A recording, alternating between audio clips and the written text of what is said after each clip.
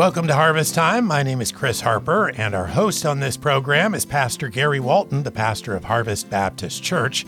We often spend these 25 minutes together telling you the stories of our church as we interview our members and other friends of the ministry. We also want to use these moments to invite you to our live stream service, which is at 9 a.m. this Sunday morning. You can find it on our website, hbcguam.org, hbcguam.org, or on Facebook at our page, Harvest Baptist Church. Harvest Baptist Church, just search for that on Facebook. This week, Matthew 5:17 through 48, as part of our Jesus Changes Everything series. Let's begin Harvest Time today by welcoming Pastor Gary Walton. Hi, Pastor. Well, hey, half a day, Chris.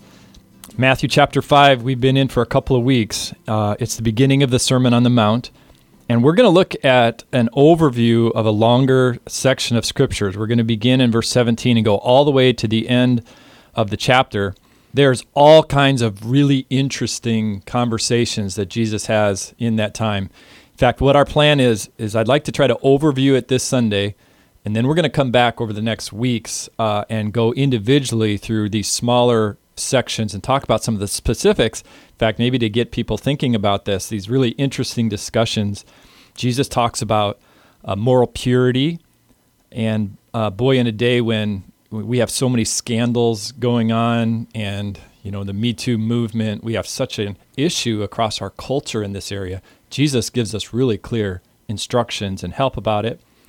But he talks about relationship conflicts. He talks about divorce. He talks about taking an oath. So should we promise or enter in an oath with somebody else?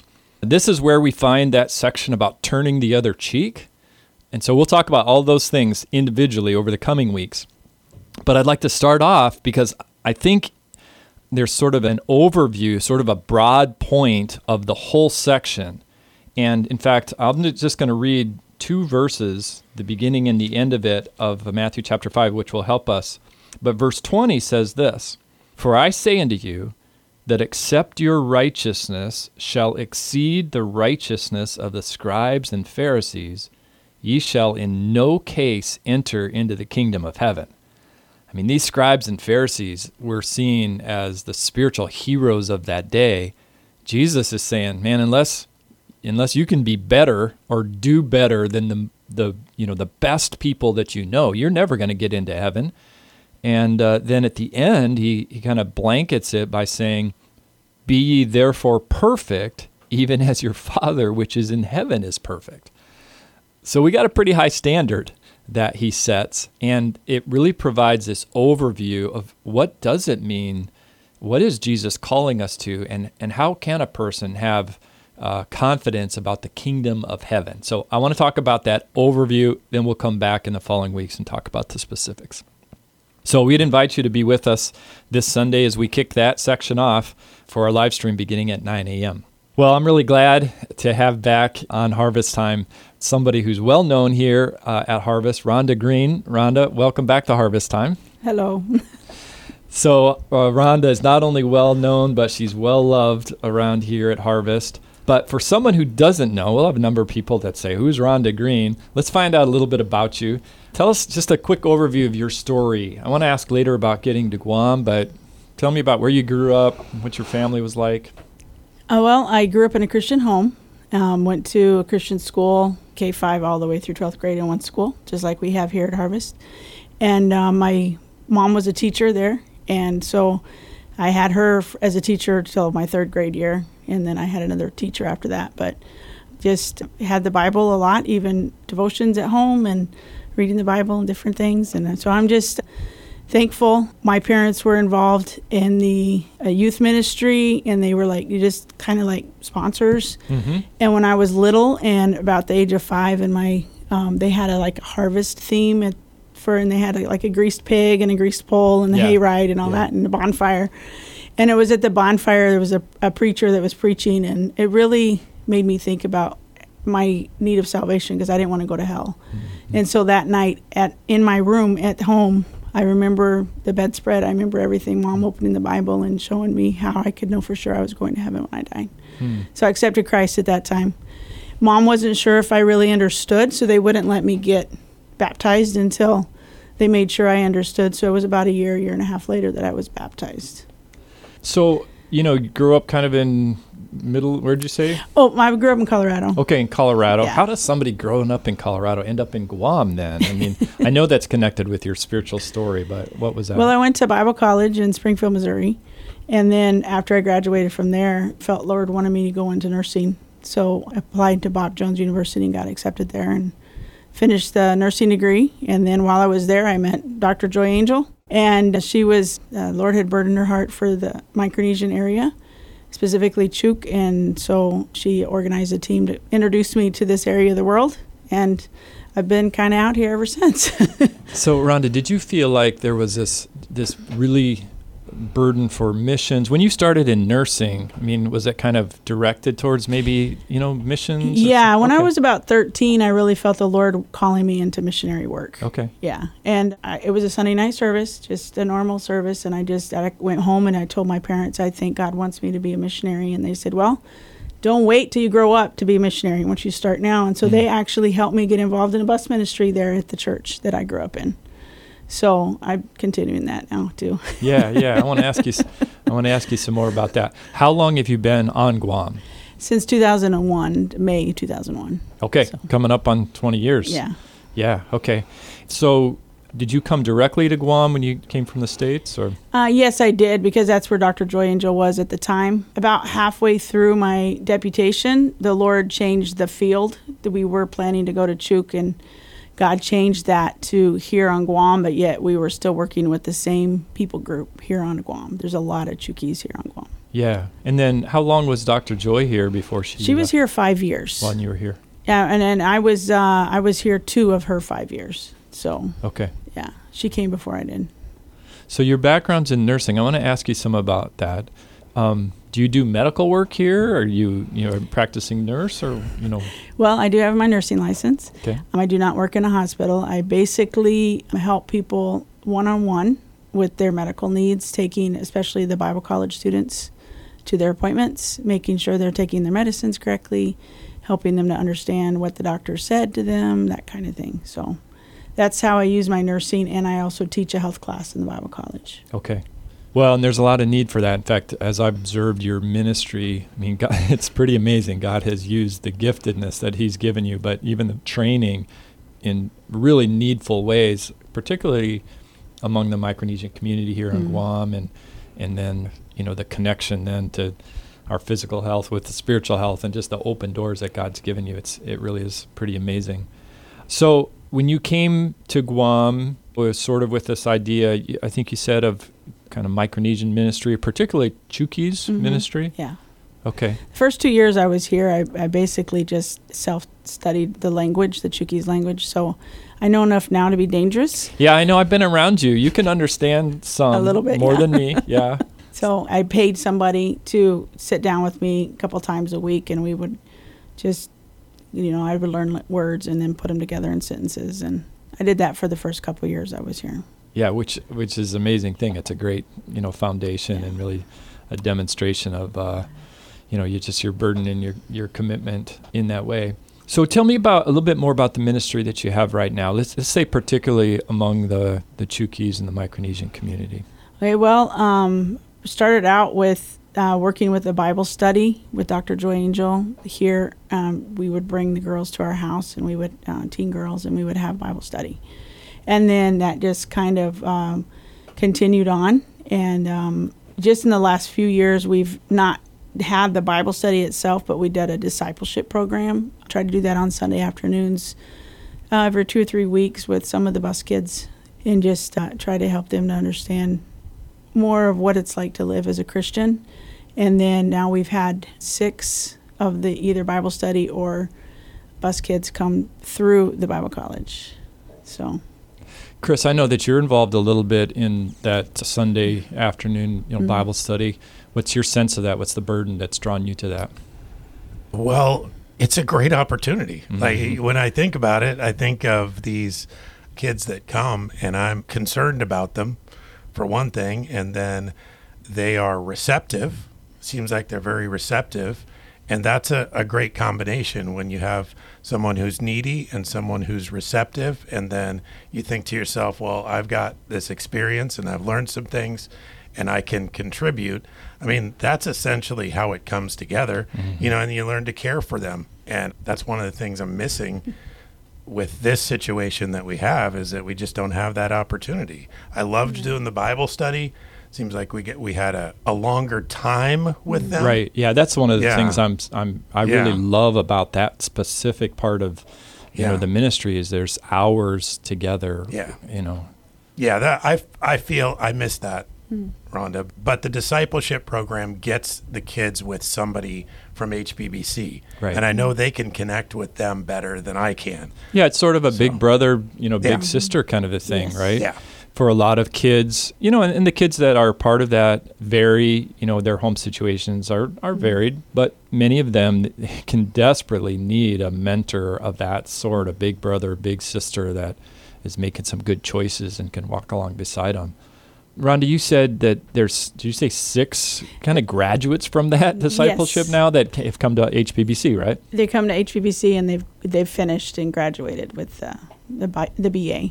Yeah. Yeah. Which is amazing. Yeah, it is. Right. In every way, spiritually, but even just for the future of those kids and their future families, and actually even the future of the whole culture, to be able to have young people now with educations and really positive character traits that have been built in their lives. It's really an impactful thing. I don't think we're going to see the full impact of that for years yet. In fact, I would say maybe even specifically with our cultures here, on the islands, where it's very much elder driven, and our young people are still younger in those cultures.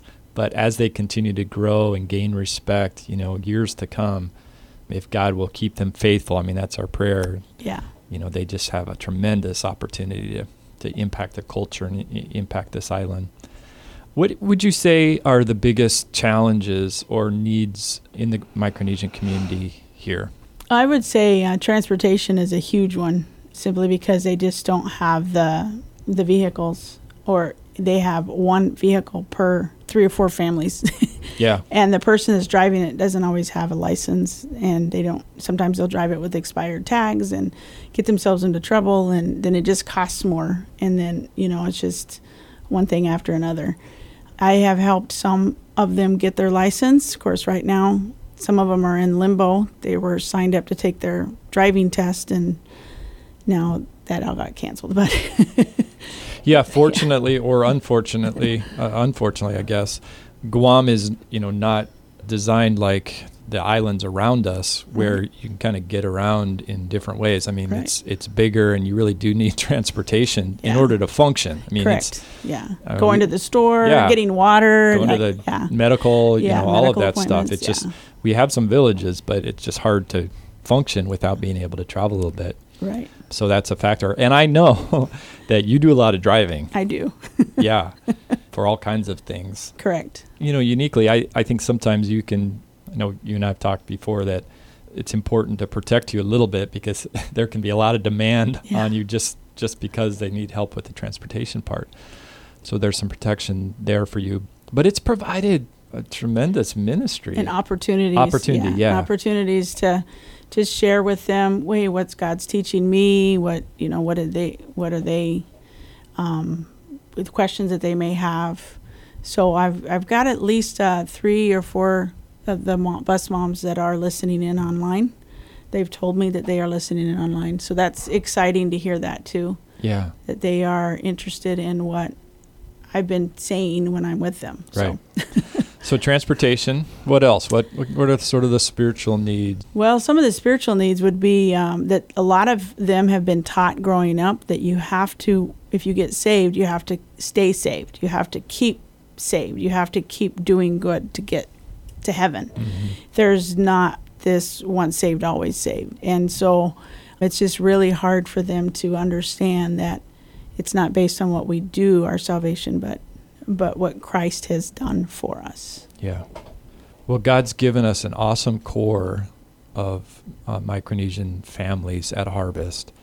And I think a growing burden for ministry within that culture. I mean, there's a large and growing population of Micronesians, Chukis, Yapis, really all the islands are here. Yes. And a real mission field, I think. In fact, I know, right here. And so we're burdened as a church that God would expand sort of our coasts in this area. There's so many more opportunities. And I'm excited. I can feel this burden growing and maybe some foundational pieces happening. I see in the future the Micronesian contingent of church Harvest is very multi-ethnic, very multicultural, but I can see the Micronesian contingent really growing at Harvest. And as it does, as I believe it will, Rhonda, a big part of that is going to be the foundation that you have laid, over the years and the relationships that you developed. I mean, when I'm with you kind of out in the community, it's you just know everybody, or they know you, I guess. They know me. I have kids coming up to me in the store that just come up and give me a hug, and I don't remember their names. Yeah. Yeah, you walk down the street in certain neighborhoods, and people are, Rhonda. Or actually, they say, Rhonda. Harvest. Yeah. Yeah. That's my other name. So it is a sweet testimony of, just your involvement and care and serving the community for the sake of the gospel. It's an amazing thing. It's a sweet testimony. You're heading back to the States here for a few months. Next week. What's that all about?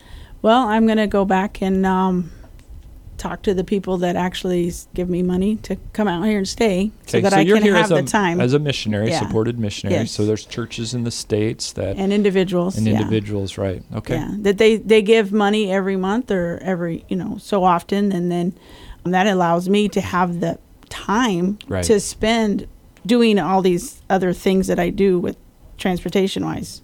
So...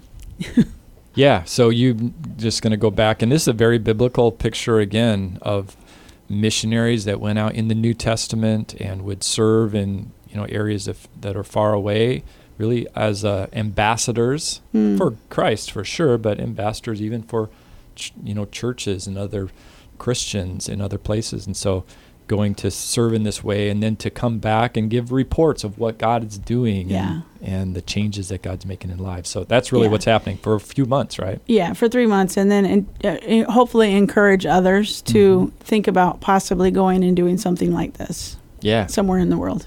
Yeah, that's awesome. Well, we'll be praying specifically for safety for you and all the logistics that go into trying to visit a bunch of people in a short amount of time. But even bigger, that God would continue to call people to the harvest field. I mean, that's an awesome thing. Well, tell me maybe some of the biggest lessons that God's been teaching you specifically in this COVID time. To trust Him with the kids that I don't have communication with, and even those that I do have social media connections with. God loves them more than I do. And to know that He's going to take care of them, He's going to provide for them, even though I can't. To me, that's one of the biggest lessons. And just sitting back and letting Him do it, and me not doing it's hard, but that's one of the big lessons I've learned. Your ministry is primarily in a couple different areas. There's a number of moms, some single moms, but sort of head of home moms that God's given you just a really impactful mentorship and gospel ministry with them. And then again, just many kids from elementary, upper elementary, middle school, high school kids, on a normal Sunday or Wednesday nights. I mean, there's van loads that come in from all around the island, bringing kids that don't have transportation to come, right? Hear the word of God, be mentored, discipled, be connected. And I know that's one of the things that I have personally been burdened for in this COVID time. Our pastors have shared this, really coming alongside you with that, is that over these months now, really since the first part of March, when our government here on island kind of shut things down, some of these young people that we had chances every week, a couple times a week, for them to be in a place where they know that they're loved. Right. And they have support. Now we just haven't been able to. I mean, it's really, I was going to say forbidden, but it's just not acceptable for us to be busing people here. And I really have felt that. I know that you have too.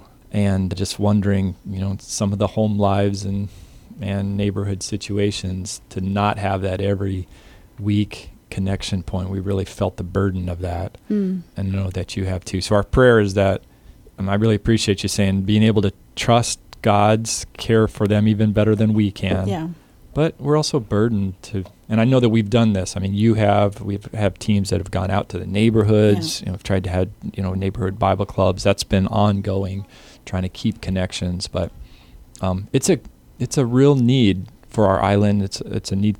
If you care about people, you have to care about this. Right. And maybe this is a little bit of a plea and a call to our church family who are listening, just of the opportunity and the need out there for children, teens, families that are really looking for friends and looking for people that will care for them, and they have some needs. And God's put this as an opportunity in front of us. And I could talk about it a long time, but Rhonda, you've been a great example for that, for our church family, and I'm thankful for that. Just an instrument. Yeah. Well, you've been faithful, and God's blessed that faithfulness, and we believe that the fruitfulness is even going to grow in the coming year. So thank you for being faithful. No.